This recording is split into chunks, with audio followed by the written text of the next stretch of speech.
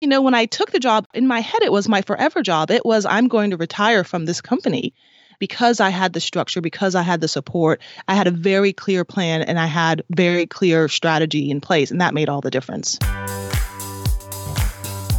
You're listening to Financial Grown Up with me, certified financial planner, Bobbi Rebell, author of How to Be a Financial Grown Up. And you know what? Being a grown up is really hard, especially when it comes to money. But it's okay. We're going to get there together. I'm going to bring you one money story from a financial grown up, one lesson, and then my take on how you can make it your own. We got this. Hey, financial grown-up friends. So I remember my first day at my first post-college job as what was called a news associate at CNBC and thinking, and this is true, this is literally the best job on the planet. Can't believe they're paying me. I can't believe I got the job. There's money associated. It comes every 2 weeks. I would literally be happy doing this job forever. I wanted it to be my forever job.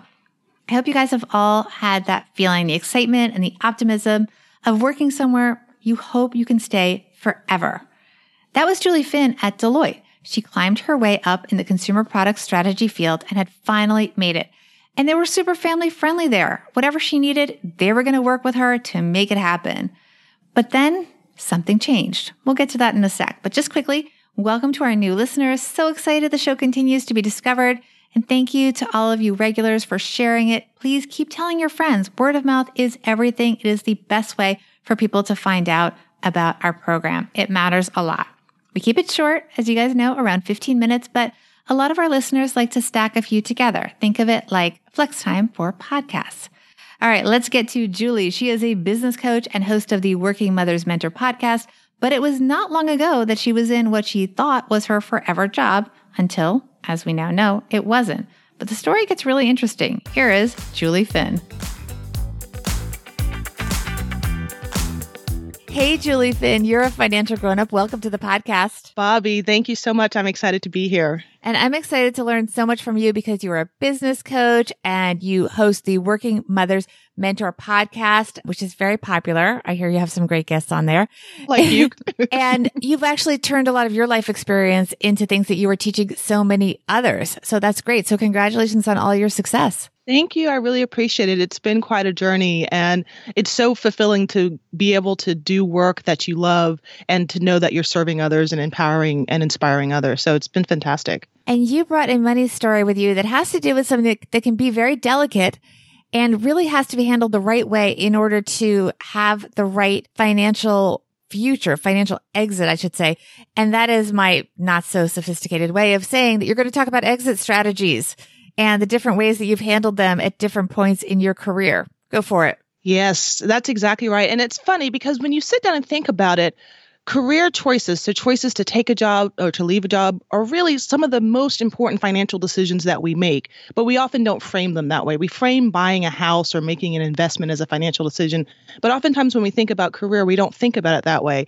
And particularly for those of us who have made decisions around leaving jobs later in our career. So I have two kind of big leaps, one in my 30s and one in my 40s. And, those are massive decisions. And so when I look back over those choices that I've made, it's interesting to see how I matured and I approached it very differently when I was in my 40s than I did when I was in my 30s. So let's get specific. Tell us what happened.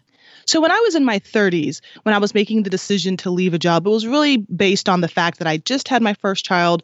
I wanted to go part-time. I wasn't able to do that. And I kind of felt backed into a corner. So it wasn't like a positive, happy leave. It wasn't a leave that was sort of planned in advance. It wasn't sort of strategized. It was more of like a leap.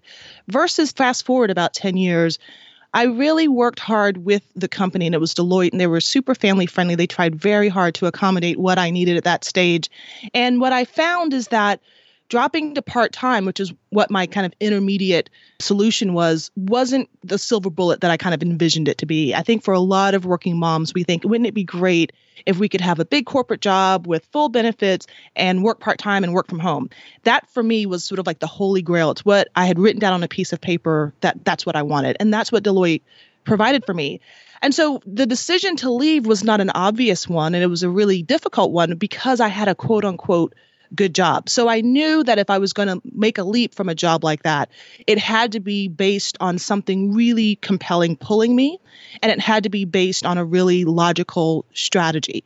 And so what I did this time in making that decision is I got support. I worked with coaches. I took online courses. I went to conferences. I made sure that I surrounded myself with others who made similar decisions. I sought out support from my mentors, and it made the decision a positive one, and it made the transition a successful one. I found that even though I loved my company and I had a great team, I wasn't passionate about the work. And I knew there was other work I wanted to be doing. So historically, I did consumer product strategy, which is great training. And I got to work with a lot of great clients and great people. But what I'm passionate about is inspiring and supporting women, particularly professional women, in living the big life that they are here on earth to live, to overcome the fears and the doubts, to stand in their power.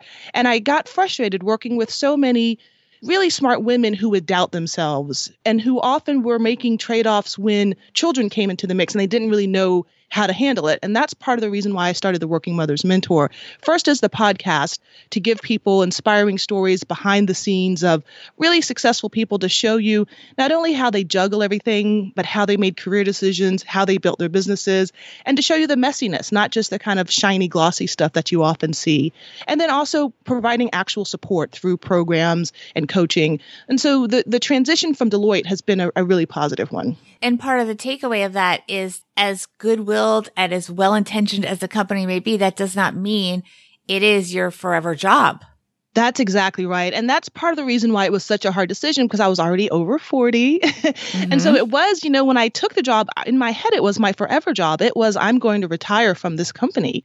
And so making that decision to leap into entrepreneurship in my mid-40s, for a lot of people, it's a very scary time to make any kind of massive career change. And so for me, part of my tip for people is that make sure if you're making any kind of pivot or massive change, that you don't try to do it unsupported and you don't try to do it unguided. So what is the lesson for our listeners from your story of leaving Deloitte for your own entrepreneurial venture? So the real lesson is don't make any big leap or any big decision unsupported and unguided. I think when I look back over the different decisions I've made in my career, early in my career, I often felt like I was winging it. Whereas with this leap, because I had the structure, because I had the support, I had a very clear plan and I had very clear strategy in place, and that made all the difference. Let's talk about your everyday money tip, because that also goes along this theme. But let's get very specific. What is it? What can people do? I think it's very important for us all professionals, whatever level you are, to continue to invest in yourself in terms of your education and your access to expertise. And what I mean by that is, in addition to reading books and having mentors, think about online courses, think about investing in a coach, think about going to conferences. I think for a lot of us, particularly when the busyness of family life and just kind of trying to keep our career on track, when that kind of comes in, development seems to disappear. We might do something in our company, they'll have professional development, but I'm talking about you personally, things that are important for you. So for me, like I said, part of what made the decision easier is the fact that I invested. So I took online courses to improve the skills where I needed it. I invested in coaches to give me the confidence where I needed it, to give me the push where I needed it, give me the guidance where I needed it. So the important lesson here is don't try to go it alone. Make sure that you continue to invest in yourself. And that way, when you are making these kind of big decisions, you're completely educated around them. Now, are there ways that people who may be tight on money can better afford these things? Because it can get expensive, and you don't know where is the balance there, because you're struggling to pay your bills. You want to build up things like an emergency fund so you maybe can take the leap to be an entrepreneur. How do you know how much is the right amount to spend in time and money? That's a really great question. And so in terms of time, I think for a lot of us, we would say we don't have enough time. So it is about making the decision to prioritize. I think when you take a step back and look, you can certainly find maybe it's 2 hours a week, maybe it's for a season, maybe it's a weekend conference. So it's about the prioritization, making the time. In terms of money, we should all start to work on having a development part of our budget. And so again, if you take a look at your budget and if you look at things that maybe you're spending money on, getting your nails done or getting your hair done or something that feels maybe a little bit less necessary, if you took some of those resources and invested in attending a conference or working with a coach, or if you can't afford a coach one-on-one, investing in a group coaching program, that's often a way to have access to a very seasoned, experienced coach, but without having to pay the fee that you would pay for one-on-one attention. I think the other thing is there are a lot of great platforms where you can access online courses that are less expensive, like Udemy, Teachable. So you can find courses for as little as $59. I mean, some of the more sophisticated courses obviously can cost you, $1,000, $2,000, but you can get started with any budget. Thank you so much. So tell us more about what's going on with you, because I know you offer some of this. Yeah, we're having a great time over at the Working Mothers Mentor. So in addition to the podcast, we have a group coaching program that's launching soon that's really designed to support women who are considering leaving their corporate jobs in order to start a business, either as what a lot of people affectionately call a side hustle or to fully replace their full-time income. We also offer group coaching and one-on-one coaching programs. The idea is really to support working moms who often feel like they're juggling so much and they don't really know where to go for support. And so that's really our mission. Julie, where were you a few years ago? I needed you so much. I'm so happy that you're here now, though, doing all of this for so many people that really, really will benefit from it. Thank you so much. And it's exactly why I do it, because I needed me 10 years ago and I needed me again 3 years ago and I couldn't find me. So I decided to become me. So thank you. Before I let you go, tell us all the social channels and where people can find you. Well, our website is theworkingmothersmentor.com, and that's a great hub to find out more about our coaching programs, to find out more about the podcast. The podcast, also called The Working Mothers Mentor, you can certainly access on any platform where you currently listen to podcasts, like your podcast. And on social, you can find us on Facebook and Instagram at The Working Mothers Mentor, Twitter at Mothers Mentor, and me personally, Julie Finn, on LinkedIn.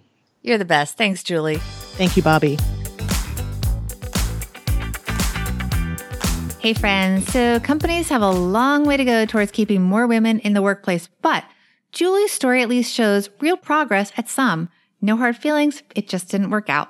Financial grown-up tip number 1, if and when you leave a company, take a cue from Julie and be gracious. As great as Julie's story is, sometimes we don't have the best feelings when we leave a job, and it is really tempting to let them have it. But the truth is, those former coworkers and bosses could well become the best assets you have in your future business ventures. Financial grown-up tip number 2.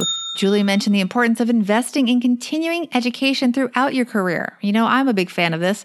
Many online courses are actually free, and those that are not often go on sale. Sometimes your employer will pay for your classes. Make sure that you know if there are any requirements, like getting a certain grade. Now, if your employer does not pay, you can also often deduct education from your taxes if it meets certain criteria. I'm going to leave some links in the show notes at bobbyrebell.com/podcast/Julie Finn. That's JULIEFINN. I will also leave links to some popular online course websites like Udemy, which often has sales, as I mentioned. Classes can be under $10 there, and Coursera, which has partnerships with universities, including my alma mater, Penn. All right, thanks to Julie for candidly sharing her amicable breakup. It is one thing to storm out of a job you hate. It's another to just, not be that into it anymore and leave in search of finding your true love in terms of your career. So thank you to Julie for helping us realize sometimes life isn't so clear-cut and getting us one step closer to being financial grown-ups.